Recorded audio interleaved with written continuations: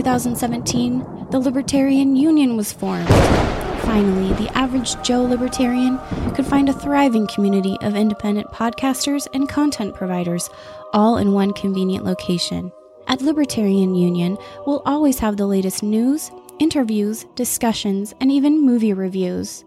With hundreds of episodes and more added all the time, you'll always find something fresh at libertarianunion.com.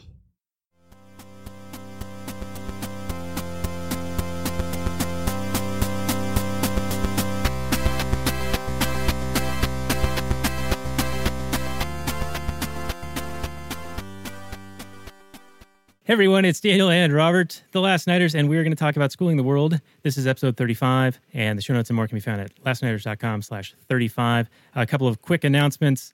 We have a special guest, Jack V. Lloyd of the Voluntariist Comic, and we are talking about Schooling the World. This is a movie that he suggested after I was like, hey, I want to talk about school a little bit. And he was game, and so Robert and he and I are all going to do this, and here we are. So, Jack, you want to introduce yourself and mention what you do and where people can find your work? Sure. I am Jack V. Lloyd, as some see me on the internet, mostly arguing in threads. And I do a lot of things. It's hard to put it all in one short bit, but basically I make a lot of memes and produce a lot of content, sometimes for myself, sometimes for others. Make comic books related to Liberty with Voluntarists, make some Anarchy Ball stuff here and there. And just pretty much kind of am I guess you could say a KY Jelly or Astroglide of Liberty. I just like to help make things smooth and liquid for people so they have a lot more pleasure spreading the message. Well, that's right up our alley. All right, and where can people find you other than in the Facebook threads? Was it volcomic.com? That's the website? Yeah, that's a good one. So Volcomic, VOLCOMIC, volcomic.com is a major outlet you'd see me on. And something soon coming through the works. It's in the slow process, but I've been prototyping it for a while. Is the Voluntarist Association, vassociation.com. But that's in the near future. So that's another project I'm working on. All right, very cool. And speaking of projects that we work on, this show is part of the Launchpad Media, where they're always launching new ideas in your direction. So Launchpadians and everyone else, you can find this at thelaunchpadmedia.com. I always forget to plug that, right, Robert? You're doing great, Daniel. Keep it up, buddy. Well, at least it's in the first 5 minutes of the show this time versus last time. It was probably a good 20 minutes in. But I got to say, my favorite time when we plugged it in was it the Planet of the Apes? It was something where it was halfway through, and we were cracking a joke about, was it elephants or camels or poop or something? And we were like, you only get this level of insight from the Launchpad Media. See, that sounds about right. I have a terrible memory. I don't remember what you're talking about, but I believe you when you talk about us making a joke about poop or animals. Poop and animals. Poop. Yeah. Anyway, this is a highbrow show, and we have a very highbrow guest. So we're going to have some good times tonight. We're going to talk about schooling the world. And again, this can be found at lastnighters.com/35. So I'm going to read the little description about this, and then we can get into the discussion. So Schooling the World came out in 2010, and it is described as this. If you wanted to change an ancient culture in a generation, how would you do it? You would change the way it educates its children. The U.S. government knew this in the 19th century when it forced Native American children into government boarding schools. Today, volunteers build schools in traditional societies around the world, convinced that school is the only way to a quote-unquote better life for indigenous children. But is this true? What really happens when we replace a traditional culture's way of learning and understanding the world with our own? Schooling the World takes a challenging, sometimes funny, ultimately deeply disturbing look at the effects of modern education on the world's last sustainable indigenous cultures. So this is a documentary that came out, about 8 years ago, and it is available on filmsforaction.org I think it's a donation basis. So if you watch it and you like it, you can sort of honor system, put a penny, take a penny, that kind of a thing, like Office Space. So, Robert, what are your thoughts just on the description there? And then we'll get into Jack's thoughts. That's basically what the movie's about. It identifies, some aggression, which I appreciated in the very, very beginning. And then it kind of goes off the rails, trying to equate that to a more broad kind of worldwide problem as the movie sees it. And I think we're just going to have to get into all kinds of interesting issues with this film. And I think a younger me would have been very much more behind this movie. I think I would have been very much more into its message and been on board with, what it saw as issues and problems. But current day Robert found this movie to be fairly insufferable.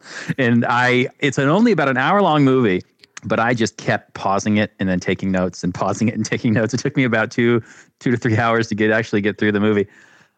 So I know I've got way more notes than I'll actually get to, but those are my initial thoughts.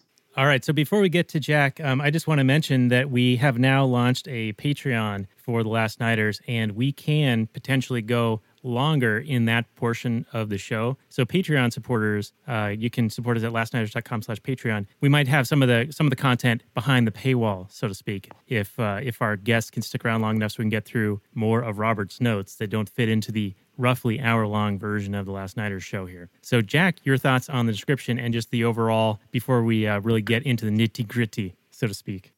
Sure. I mean, the film is definitely, a leftist bent on education, specifically, I'd say left anarchist, you can almost say. And it's interesting because it's probably the closest thing you get to a critique, of schooling from a seemingly like left anarchist side. So to me, that's just fascinating just to see on its own.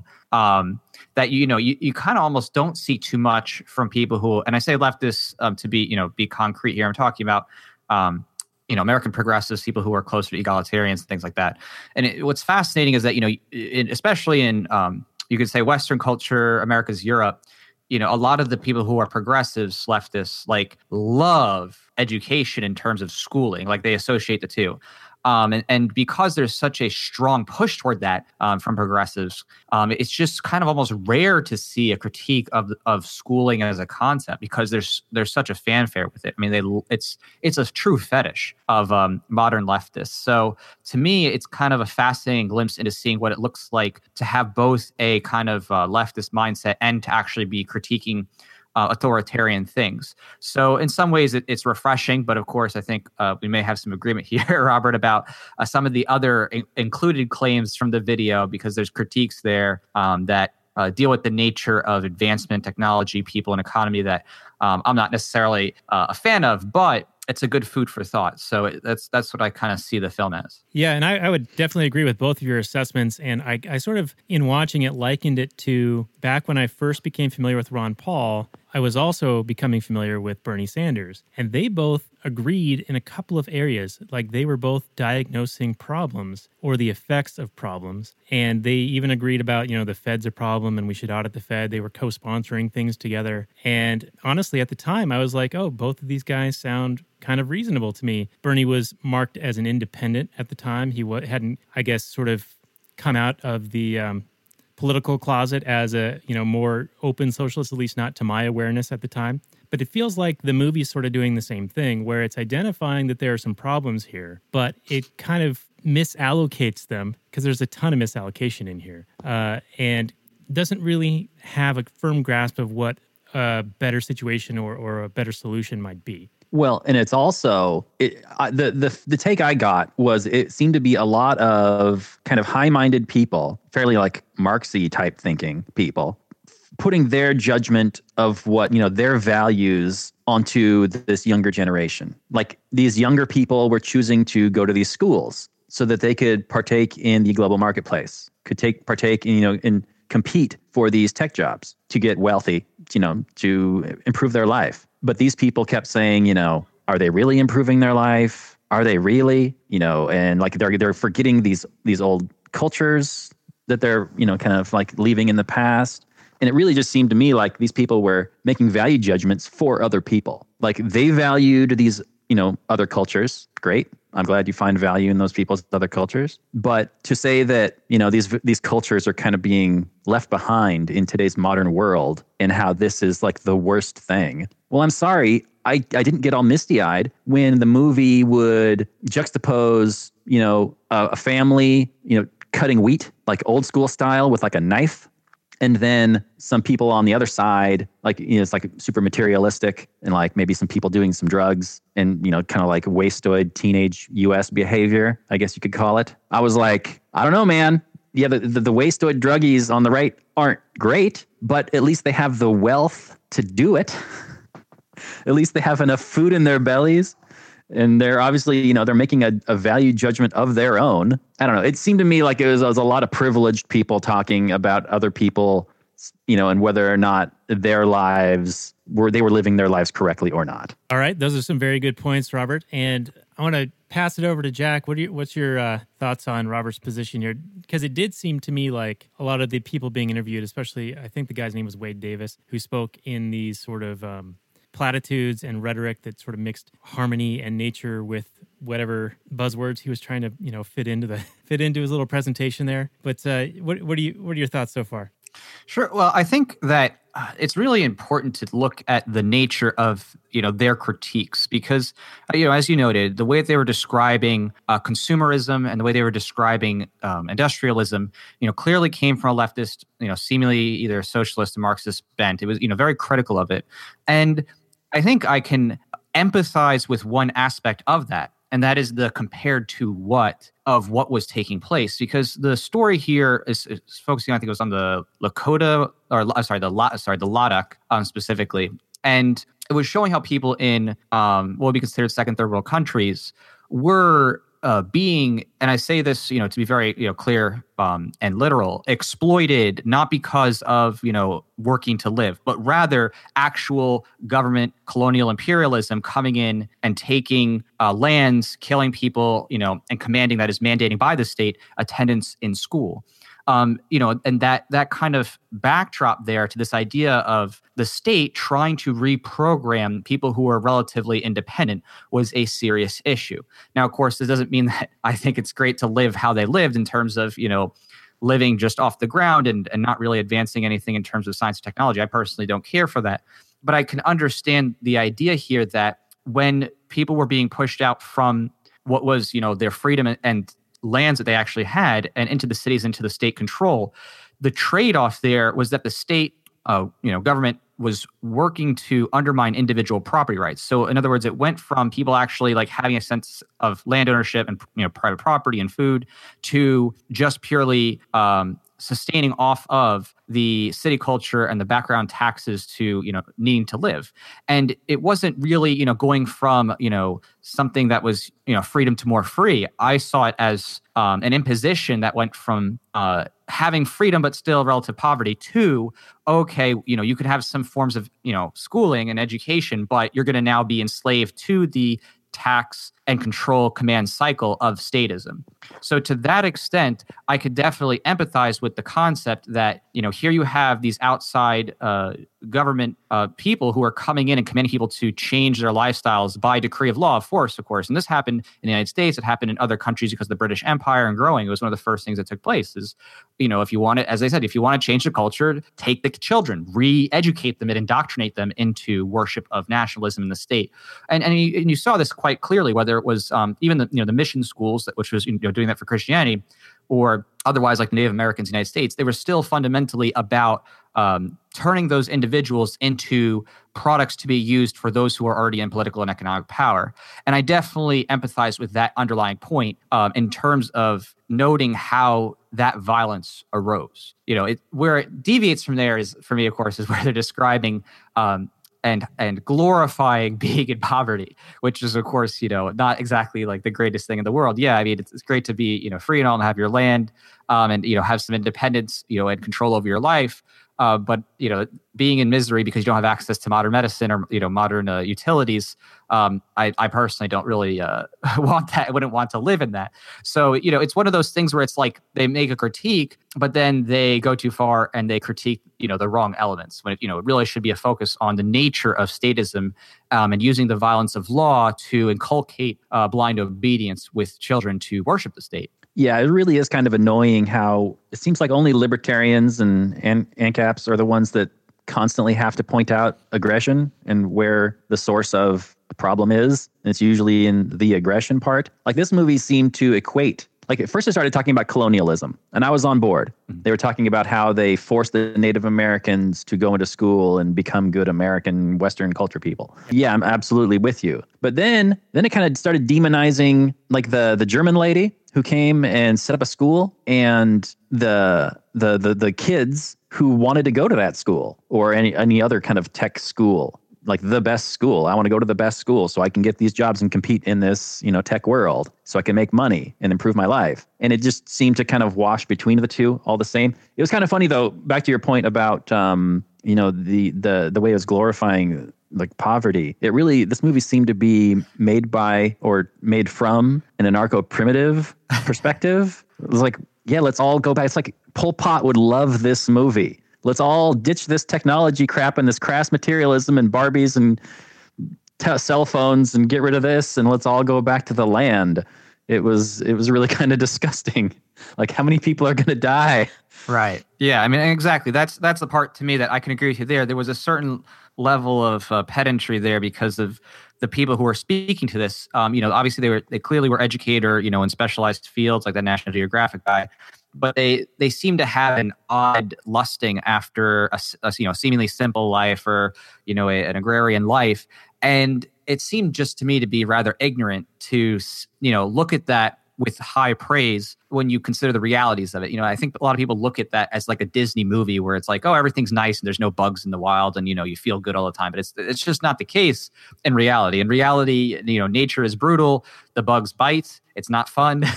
If you get an itch or a bite, a bite or a cut or this or that, it could be very deadly. Life is short and brutish without modernization, and advancing science in terms of medicine and being able to, resist the elements otherwise. So to me, I always find it concerning whenever, someone praises that too much, because it seems like as if they're on board with that eco-fascism, which is, this idea of like, just be happy to live on the land and go back to that because everything is just going to be peace and rainbows the second that, you're just living with pure nature. And, anyone who spent any time coming close to that can quickly disabuse themselves of that notion. Anyone who's ever gone like close to meaningful camp, kinds of camping, and you don't have any actual resource with you. And even that's kind of silly because most people are going to bring elements of modernity with them. It's very easy to find out. And it's not very pleasant to deal with the elements and with animals and with creatures without having some semblance of technology and advancement to resist that and not get injured or die. So, they have this like wishful thinking about it that, if you just go back to that, everything's just peace and rainbows the way that they present it. But yeah, it definitely comes from like this, a very abstract, entitled, sense or almost like a kind of death wish. The people who often hold that mindset kind of see humanity as a cancer to the earth, especially if you're, eco-fascist. So some people who are speaking made me think they were of that ideological bent, given some of their statements. But it's a fascinating discourse to see there. Yeah, and it's also the promulgation or the continuation of like Marx's ideas, where he was talking about how factory work was dehumanizing and how, you couldn't be a full and complete human and how it kind of debased us all, and how this modern tech work was debasing, whereas this, agrarian farming land, living on the life with the nature and the world is this reaffirming and life, enhancing. It's really kind of an arrogant perspective. And I guess he's like, an intellectual, so he gets to make this claim. But it's really an arrogant perspective to say that, oh yeah, that choice that you're doing to work in that factory and quadruple your income, oh, it's really actually hurting you. It's not doing anything positive for you. You're actually worse off. Really? Isn't it that guy's decision to make? Sure. And actually, I'm glad you mentioned that income thing, because they mentioned one curious fact, which is the idea of, oh, well, your income's being shown as increasing because you're going from a non-cash relatively society to having, money. So just if you're switching over, it looks like you have a lot more. And I could empathize with that concept of, of manipulation, in the sense that if you went from a society that was based, mostly on just trade, you could say the commodities almost turn over into money, but basically you're not using, of course, dollars or other whatever types of cash money they use over there. If you're switching over, you may not necessarily have a better overall lifestyle. In other words, some people were still not necessarily living better. They didn't have open air land. They didn't have as much freedom. They may have been working in poorer jobs, and they didn't experience a true moving up compared to what they had before. And that's a real possibility for many people. The compared to what's is their life may not be technically that much better, but that's of course a subjective evaluation, right? And as you said, individuals should be free to choose if they value being around nature more, or if they don't. And I think that in that sense, it would be condescending to, on one hand, be like, oh, nature is so great and this or that, but then to shame people because they don't wish to do that. They'd rather have at it and have a tried industrialization and living that modern economy. That said, though, again, the focus here, I think, was on the negative aspects of the industrialization that doesn't come on its own without context. When you're looking at what's happening in these other cultures and societies, it's not as close to, or I realize that's trepidation, but freedom as some Americans have it. And I say that relatively because it's, there's a big difference between like what we think is freedom versus, what is really experienced freedom. In terms of actual law enforcement, because there's many countries where it's like, oh, they have less freedom on the books, but you can just buy whatever guns you want. The police are not going to get you this or that. Whereas America has a lot more police and more fascistic police state. So it's just an interesting concept to kind of fully put on the mindset of what are these people's compared to what experiences. And in many ways, they were being exploited by the state apparatus. So I can see why, these particular people were like, oh, see, look, their lives are not that much better in the city. It's all gross and it's polluted. And lots of people are trying, but they fail and they end up on the streets. So I completely get that. But the problem is they don't divorce the deleterious effects of the environment due to state paradigm issues related to property rights. They don't do a separate analysis on that, which I think is very problematic, because you're swinging it into all or nothing thinking when you think, oh, it's just industrial or agriculture, but without contemplating the nature of the state, the laws, the restrictions, or the cronyism related to who can start a business, who can't, who can have a home, who can't, those things. So, I could definitely understand where they're getting their ammunition to say, well, look at the compared to what? See, they had a much better life when they were free to be on their own land and they could, do whatever they want in terms of compared to, being a dirty, city bum or street bum who, didn't succeed like they hoped. But I think that takes much more intellectual rigor, which they didn't bring to the table, to discuss the nature of how the state paradigm would keep people in poverty, keeping them in that cycle of poverty. Yeah, those are very good points. And I think that sort of alludes to one of the opening statements about how Bernie and Ron Paul would often identify the problems, or at least the symptoms of the problems, but then they'd have vastly different conceptions of how they arose about and what was really contributing to them. So you guys both spoke a fair amount, and I kept coming up with like things I wanted to say, but you guys just kept going, so you had good flow. But I did want to just bring up the whole misallocation aspect again, because there is the compulsion aspect of sending these kids to school. So you get the taxation and the compulsion, so you get an overproduction of school. They're taking these kids from these rural areas and driving them away from those and putting them into these militaristic schools to where they really are ripping apart the family, because that was one of the critiques that this movie had, or this documentary had, was that they're destroying the family unit and the cultures and honing them into, division of labor is like a really good and positive thing for advancement, but they were looking at it as, well, you're only going to be good in these very narrow areas and you're going to lose the rest of all of your general ability to live within your culture. And so that was one of the kind of things that they were pointing at as being a problem. And I think that this was, more kids were in these schools because of the nature of how, the compulsion and the taxation in creating the schools. And had it been a voluntary situation, I think that you would have seen more of the kids stay, in the lifestyle within their culture, and the kids who had an aptitude for it or desire to do it would go and seek out educational opportunities to become part of, a greater network of technology and part of the global economy, and there would be no real issues here. I'm not saying it's, a utopic panacea for everything, but voluntary trade and voluntary transactions, voluntary decisions typically yield better results. And scene. Robert, you want to pick up there? Well, I mean, everything you just said is absolutely correct. We mentioned this, and of course, I think we'd all agree that anytime you're forcing people to do anything, you are, by definition, misallocating resources. In addition to doing something immoral, people would choose, like you said, to do other things. And it's not just forcing, but it's also, like with the taxation and the other things, creating an incentive issue that may not exist in a voluntary society. So, governments come in and they offer incentives for people to go into fields where they might not otherwise go into. They'll come out of a school thinking that, this degree I just got is worth something, when actually it's not. There's all kinds of issues when government gets involved in this sort of situation. And, that's why government shouldn't be involved in schooling at all. Yeah, and to pick up It there, just shouldn't. I want to kind of point out a couple of things. Number one is that a lot of these people were do-gooders, thinking that they were actually helping and having good intentions. And as we all know, the road to hell is paved with them. But also, I've seen historically, and in the opening where they're talking about civilizing the Indians, like they civilized Wadey in The Outlaw Josie Wales, in that it is almost weaponized, like using school to eradicate differences between peoples and imposing the desires of the state upon those people. And we see that even to this day with compulsory school laws in the United States. Just two quick examples. Recently, there was a report of the number of school shootings in a 1 or 2 year period recently, and they had overinflated the number by something like 80%. And even NPR was the one who called them on it and said, well, actually, there were not 236 school shootings. There were more like 11. And a lot of these other ones were, someone committed suicide, or there was a firearm discharge on a campus or within a mile of a campus, or yada, yada, yada. But essentially, it was government statistics used to promote an agenda.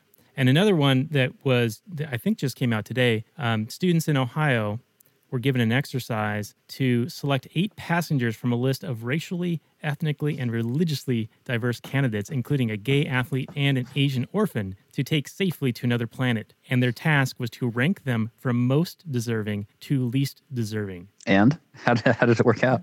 Well, probably not very well. I don't know what the results were for these kids, but to have that be your instruction, your lesson, promoting this egalitarian ideal, it kind of reminded me of the lesson of the mirror in the documentary here.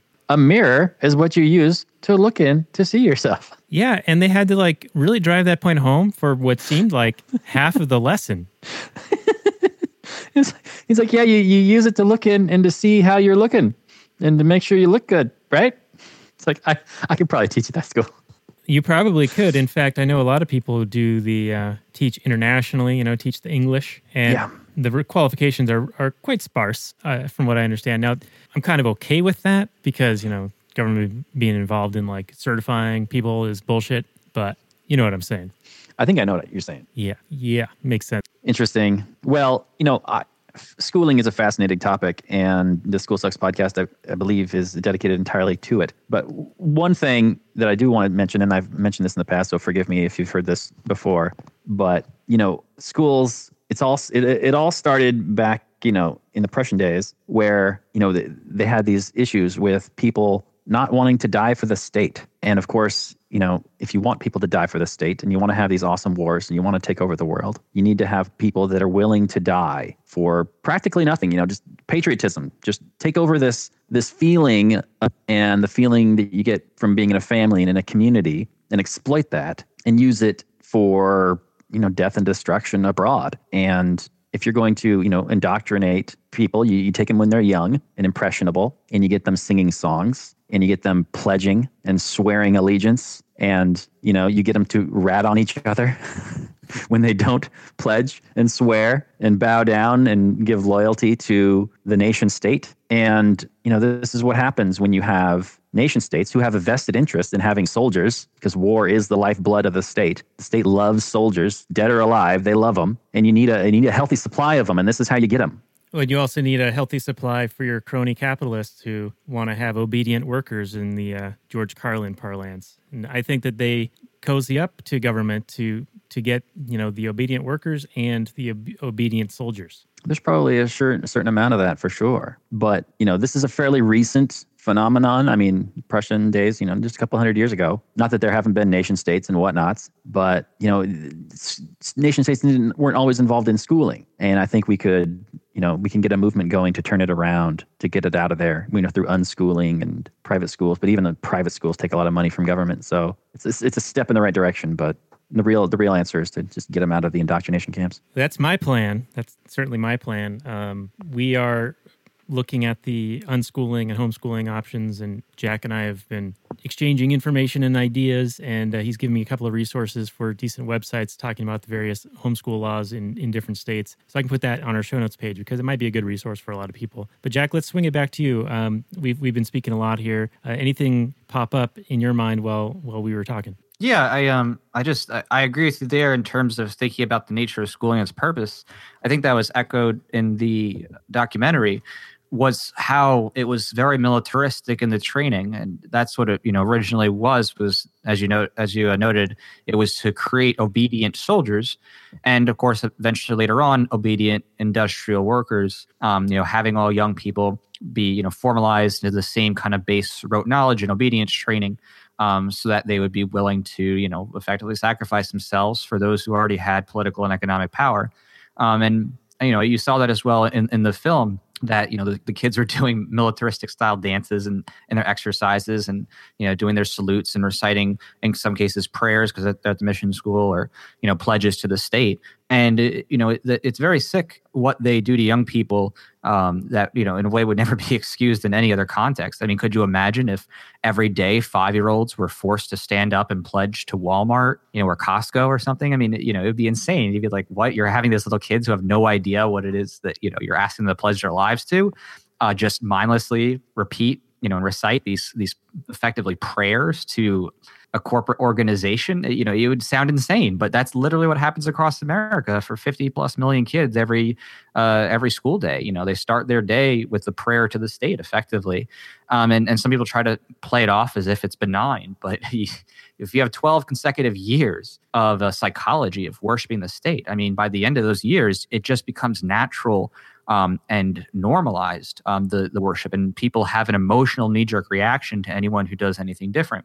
That's the whole point is to culturally adjust people, to make that appear like as if that's just how it always was. Of course, people always loved the nature of the state, and you were just born here to do that and become a good citizen.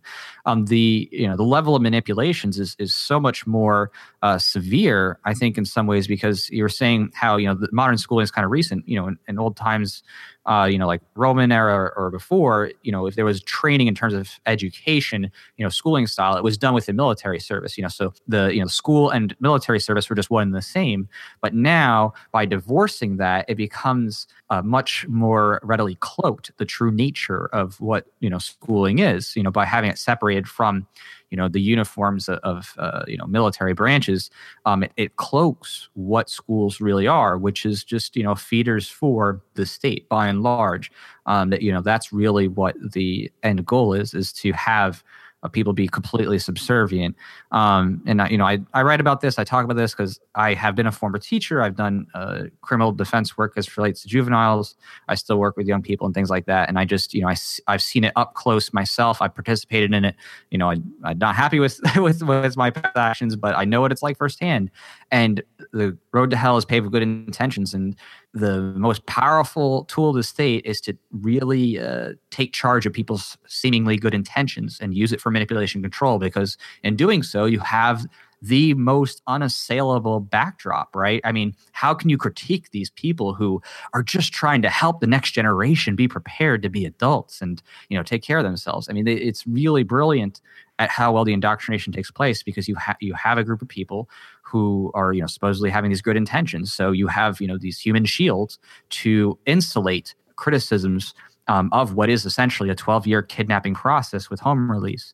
And, any other context, nobody would stand for it. Nobody would sit there and say, oh, yeah, if Walmart, makes a law that you have to go to Walmart school and, do the Walmart pledge every day. And it's weird if you think that this is weird, right? I mean, it's just that mentality that would be so obvious for any other corporate fiction, suddenly when it's the state, people just gloss over it. But they, at the same time would be critical if they saw North Korean kids or Chinese kids saluting their flags, like, oh yeah, those are the bad guys. But, they can't even look in the mirror and say, wait a second, we're doing the same thing they're doing. And sometimes they're not even doing it, as much or with as much reverence as compared to U.S. kids and people, So it's quite fascinating, the power paradigm of school. And I think that Schooling the World did at least do a good job of kind of capturing that visually. Even though they missed the mark when it came to describing the ultimate problems and solutions, they at least captured that idea that, this is truly a product of pulling young people away from their families and turning them into, tools to be used for those who are in political power. Yeah, those are all very good points. They sure did. that part was well stated, and I did appreciate that. And it can be difficult. I understand. We know when you're already being robbed for the tuition of the children today, to then again, take them home and spend time and school your children or send them to private school. Double paying effectively. But these, it's so important to teach children the truth when they're young, because there are still people today. I mean, adults, grandparents, retired folk who put their hand over their heart and sing "God Bless America" and go to the baseball games and treat it with reverence. And I mean, what happens to you as a child really echoes throughout your life, and especially when people have jobs and they've got families to feed and things to do to just live their lives, and they can't take the time to really think about this from a deep philosophical perspective. And most people aren't aware of this perspective on the state. So man, it's just so important that this kind of information gets out there. Now, which one was it? I've had enough of it. I mean, how does the state continue, if it doesn't keep indoctrinating kids? I don't know. Right. And wasn't that Lenin or Stalin who said that, give me a kid from when he's 5 years old to when he's 18 and I'll have him forever? Something along those lines. It sounds familiar. Yeah. And I'm not sure offhand, but it certainly seems it's the truth, regardless of whoever said it. I mean, that is absolutely the truth. If you have a child during their formative years and you're their influence for ethics, there's a lot of fighting intellectually you have to do to undo those assumptions that are built into a kid's life. Right. I mean, just in our own experience, when you argue with a statist, it's like you're bumping up against their cognitive dissonance and their indoctrination, and it can be a really violent, not to say aggressive violent, but when you talk to somebody and you're bringing up a very uncomfortable subject, when it's really digging into that indoctrination, they will react very negatively and very, angrily at sometimes when you suggest that maybe the state shouldn't be involved in education. Mm-hmm. Maybe you don't want kids to be educated? Oh yeah. I mean, it's a great paradigm for them to play off of, because those who are in control of the state can literally turn it into every type of heartstring emotional appeal you can imagine. You hate kids, you don't want them to be successful, you don't love them, all this other stuff. I mean, and it's really nuts how much the nature of schooling and children can be used as a political tool. I mean, and that's why many of those in history, who wanted to take control over, the nation that they were ruling over, focused on getting the youth first, because it's very wise, if you're going to be a tyrant, to make sure that the upcoming generation is already bought in, without even argument, just by assumption of culture, that your rule is basically divine, that it's, of course, you're supposed to be in power. And that's every single major successful tyrant. I mean, I use tyrant, but really that's just descriptive of all political leaders. But they focus on making sure that the next generation is groomed to accept their rule. Yeah, you even saw it in the documentary itself when they were teaching the Indian kids that their homes were primitive and backwards. Like they were literally telling them, like, hey, where you came from is not something that you want to go back to. Right. Yeah, I mean, they definitely do that, and they'll say that for all kinds of things too. It's really, and that really shines through when you talk to teachers, because for many of them, if you are able to get them to open up a little bit on the internet, many of them do. They crack. In person, a little harder, but on the internet and behind the closed doors in teachers' meetings, I mean, they'll all say the same thing by and large, which is, parents are just too stupid to raise kids and they need professional help. And without this professional, gaggle of teachers, kids would just be, eating crayons and things like that, and they'd be dumb. And it's literally the complete opposite in terms of actual biology, psychology, and nurturing, that children are actually naturally curious and natural learners. And it's the nature of schooling that destroys that natural curiosity. That paradigm there is, built into teachers' minds, and they push that onto students through shaming tactics, getting young people to constantly question themselves, not in a good Socratic way, but in a competency way. And I think that's the grading process, which is really just meant to be an obedience test, because grades in themselves don't communicate necessarily knowledge. You can know things but refuse to do assignments. As I've seen many very intelligent young people do. They just don't want to do homework or this or that. So, grades are really just signaling of someone's obedience to do things within a certain given period. And, that process breaks down young people's creativity. It breaks down young people's natural spirit of wanting to explore the world around them. And I think, just bring it back to the movie as well. I thought it was a good note how they said, all these kids were once before in the fields, in nature, learning about animals. And now when they learn about it, it's just in a textbook looking at pictures. And I think that's a great point. Like this whole idea of you have to go stick a bunch of people into a sterile room in order to learn instead of the real thing. It's just such something that should be, so obvious, but that's become profound in a world where everybody thinks, you have to just congregate 30 kids, in a room and, show them images of the world as opposed to actually going out and experiencing it. Reminds me of an episode of Rick and Morty where, Rick is constantly saying how school is just for stupid people. And he's pretty much true. But there's actually a specific episode where I think Morty's mom wants him to stop going on adventures. And Rick is like, but he's learning so much actually out in the real world, experiencing science and experiencing all these other worlds. And you want him to just sit in a room and listen to a teacher blather on about some crap? It's just ridiculous. Right. And it is. And more than ever, the excuses are just gone. Like the idea of, oh, this young person's not going to have access to, this or that. And it's like the internet alone has destroyed that paradigm. I mean, now literally the world's knowledge is at your fingertips. If you want to learn or do anything, you can with a couple clicks, and you could be watching a YouTube video, a tutorial how to do stuff. You could watch 4K footage from people around the world. You could talk to people in different languages around the world. There's apps for that where people who want to just like learn languages can talk to other people, and it's, no cost in terms of, upfront cost. So, we live in a world now more than ever where the excuses are just not there. Virtually every young person could reasonably get access to tools of the culture and really learn anything they want whenever. So. Right. And you make a great point about, a lot of schooling in, child labor laws affect this, but a lot of schooling is a lot of wasted time. I mean, I can't tell you how many hours I spent in school that I'm never going to need. And even at the time I was going, this is just pointless. Why am I here?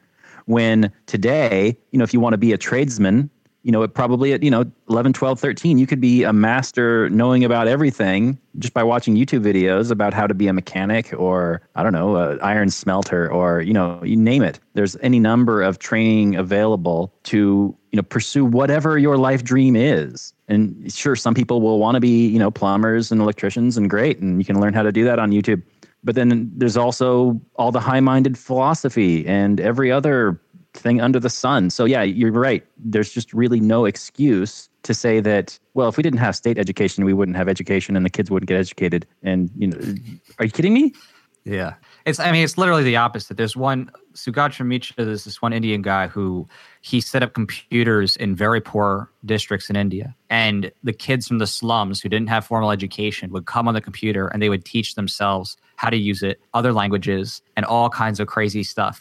He installed the computer into walls in the slums, and kids, what happened was the kids would teach each other. So in other words, one kid learned one thing, and the other kid know another thing, and they'd help each other out.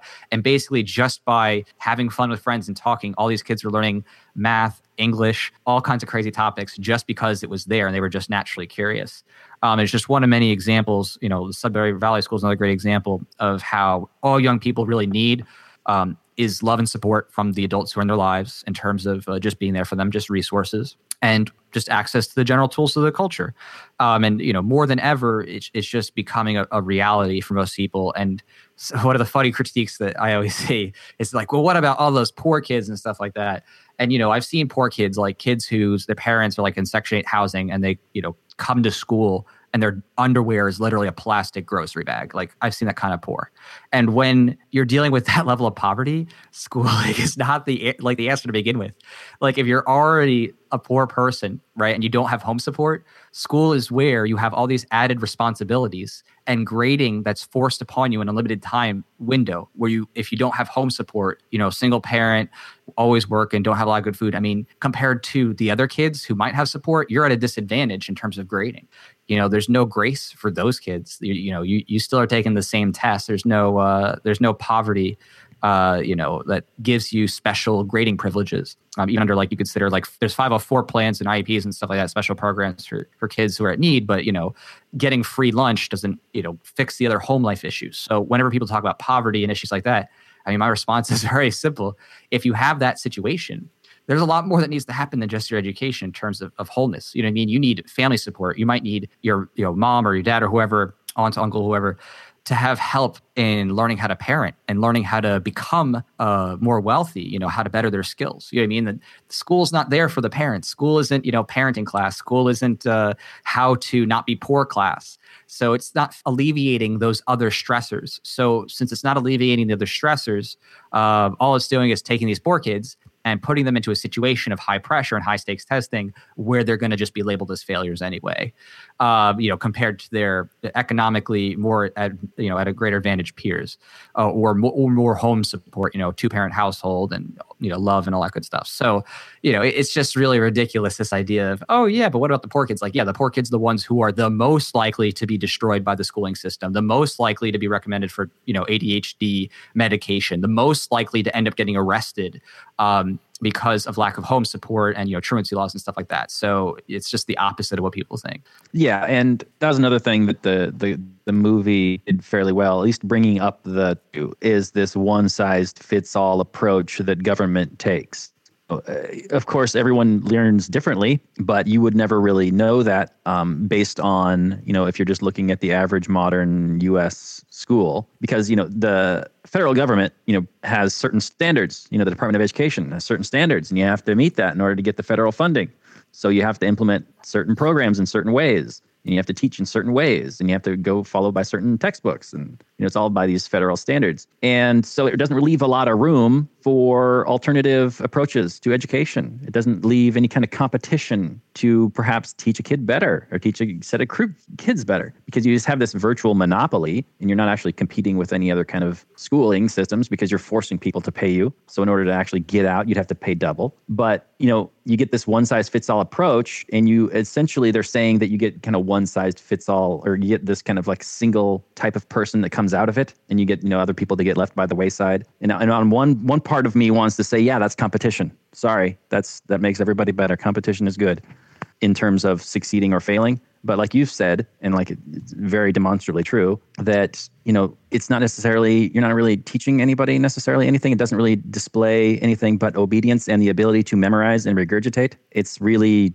how do we even know that it's the best way to teach anybody? Especially when, they'll change up the system every once in a while, and everybody all of a sudden has to change the way they teach. It's my father was a teacher for many, many years, and he had to go through this on a regular basis where, he figured he knew how to teach kids pretty good, and kids seemed to respond really well and do really well in his class and do really well in future schooling based on his teachings. But every couple of years, the administration would have some new program, and he'd have to throw everything out and start over again based on the latest fad or craze, when there's no competition, there's no, price, there's no, real understanding of value gained based on what you're doing. It's like they're just throwing shit at a wall and they don't know what's sticking. They're just like, we don't know.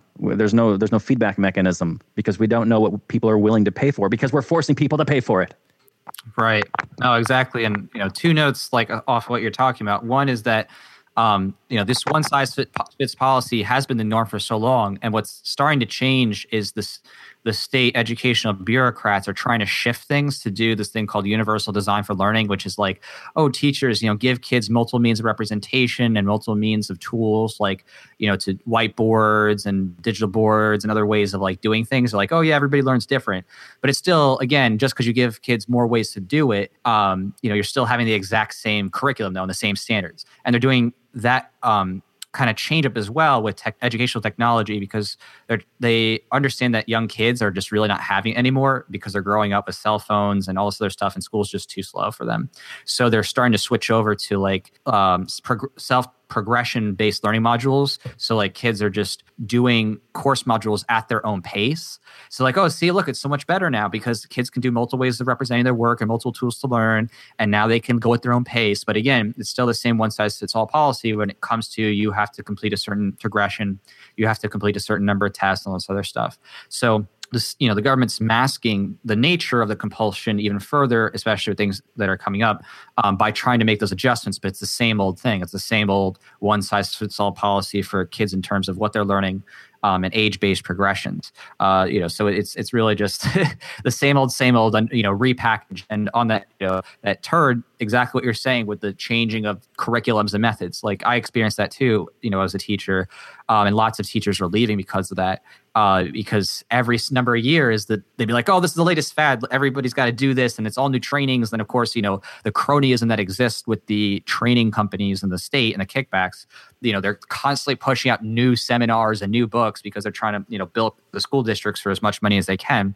And the teachers are just, pissed off because now their 10-year binder that they just made to like create the perfect lesson or whatever, in their minds, of course, now has to go to scrap because now they have to redo the standards. And then when they switched it to the standards-based learning, in other words, these kind of like Common Core standards that a lot of states have ripped from, now what they do, and this is really bonkers, but what they do is they just take the standards and they just move them in order every year, every couple of years. And that way the publishing companies can like continue to transform the textbooks and transform the trainings just because all they have to do is move the standards in the order that you teach it. And all of a sudden, all this new stuff. So there's so much cronyism going on. It's really maddening. And even teachers who, again, I don't like teachers at all really, but self-hate here. But, it's even the teachers who, were okay with the old system and just had enough, and a lot of them throw in the towel. And many schools across the United States, as it stands, just can't retain teachers because the amount of work it takes to keep up with all the new things and technologies that keep, switching up, keeping up with all the 504s and IEPs, special accommodations for kids, when literally we're like hitting that point where it's like 1 in 3 and eventually 1 in 2 kids is going to be diagnosed with something, with ADHD or autism. I mean, it's stupid, insane. And now you're having to do all these specific special accommodations that you just can't do. Like it's humanly impossible within the time that you have to teach and do everything else. Like it's just not happening. So it's like teachers are just like blowing their brains out over it, which is great. Of course, I want this to all fall apart, but it's just one giant, cluster of terrible things that are happening all at once. And of course, who's getting the most hurt? It's the kids. The kids are the ones who are being tormented, who are being forced to sit for hours to do really stupid exams for the local district and for the state so that they can get those kickbacks from the crony testing companies. And, it's sick. You're going to see in the next 10, 20 years that this is going to be some of the sickest, kids coming out of schools. And it's because their mental health issues are going to be just through the roof because of the nature of schooling as it is. I mean, I watched it firsthand. I'm like, what they're doing to kids is literally child abuse, insane. So, there's going to be some real butterfly effects from how schooling has been in the past 20 years, especially. Wow. Well, this is anecdotal, but speaking of teachers, I just want to bring up this little point. I remember in middle school, we had a teacher who would roll in hungover pretty much every day because it was just, that was just the way he lived. And it just makes me wonder, how much, because we're also having in the local area where I'm living, they're having a teacher strike because they want a fair pay raise. And it just makes me wonder, what should a bad teacher get paid? And nobody knows because we don't have any kind of a market because there's no kind of a price incentive mechanism for people, parents to voluntarily pay individual teachers. And there's no way. You just get a certain amount of money stolen from you every month and it goes to their salary. And what kind of, mechanism is there to even get rid of a bad teacher? It's really like onerous and it's like almost impossible to get rid of one if they want to. And then the good ones, like you did the process you're describing, it gets rid of the good ones because the good ones are like, screw this crap. This isn't the way to do it. It's a total shit show. Daniel, do you got any thoughts on this? It sounds like a very volatile cocktail where you've got the intellectual high-mindedness where these teachers think in very broad strokes that they're martyrs because they do have to put up with this bullshit. But they also seem to think so down on the parents themselves, so they find that they're in a position where they're necessary, yet they feel underpaid and underappreciated. And then you give up, all these change-ups on them every couple of years. So they're in a very difficult situation. And I can see them totally feeling like they're victims. Even though, they aren't subject to really market forces and market pressures, I can see like why the psychology might be the way that it is. But to Jack's point, the kids are the ones who end up losing at the end of all of this. And so it's I wouldn't mind seeing it kind of fall apart. I think that the whole concept of this whole top-down, one-size-fits-all education model is a recipe for disaster. And the more that we can get into individualized sort of guiding children in whatever they express interest in, and you facilitate and you provide resources and you explore with them, because the point was made earlier, kids are naturally curious, and being put into the, you ride the little yellow prison bus to the day camp, day prison, the fun of learning gets beaten out of you. Not physically, mind you. I mean, when I was a kid, I actually did get paddled with a paddle. I don't think they can do that anymore, at least not in this state. But yeah, I remember many times just being like, why am I here? This is so pointless. Because they can only teach to, the middle band of the class, right? You're going to have a bunch of advanced people who they're not going to really learn much from that class. And then you got a bunch of people at the bottom who shouldn't be there anyway. And it's just the nature of trying to fit everyone all into the same shaped little box. But with that, I think that we're approaching roughly our time limit for the Last Nighters here. Wow. So maybe a last comment, and then we can do our final summary and review, and then potentially get into some more questions, because I do want to get into the what about their socialization and questions of that nature. Maybe we can do that in the Patreon bonus content area that can be made available to people at lastnighters.com/Patreon. So let's start. Yeah. I'll definitely save some good stuff for the bonus then. I got some good stuff. All right. All right, sounds good. So, Robert, why don't you give us your summary and review, and then your score out of 10 to 1 decimal point. Okay. Well, I think this movie raises a lot of interesting issues, and maybe I was a little bit harsh on it as I was watching it, because I really just reacted. I just bumped up really hard against all the kind of social justice-y lefty talking points, and the idea that, wealth is bad and grinding poverty is good as long as you have this like cultural, backbone. It seems to be that the older generation is constantly lamenting the change in the culture. It's like, in my day, blah, blah, blah, blah, blah, blah. And the kids today, blah, blah, blah, blah. They don't listen. It's like a story as old as time. And the older generation's constantly feeling, left out of the new world that the kids are creating. And, you don't value the traditions like we used to value the traditions. And there's something to be said for that, but it's also a story as old as time. And so there's a lot of that in this movie. And there's a lot of glorifying poverty, and there's a lot of trashing, materialism and wealth. And it's a lot of value judgment going on. But then there's also some really good stuff. Like the movie talks about the slaughter of the Philippines, which almost never gets brought up, but it was one of the colonialist actions of the United States in the 1900s, I think it was late 1890s and early 1900s, where we just invaded and slaughtered like 500,000, like the movie said. And you never hear about it, never gets talked about, never brought up, but it's because it's indefensible. But essentially the Philippines was like a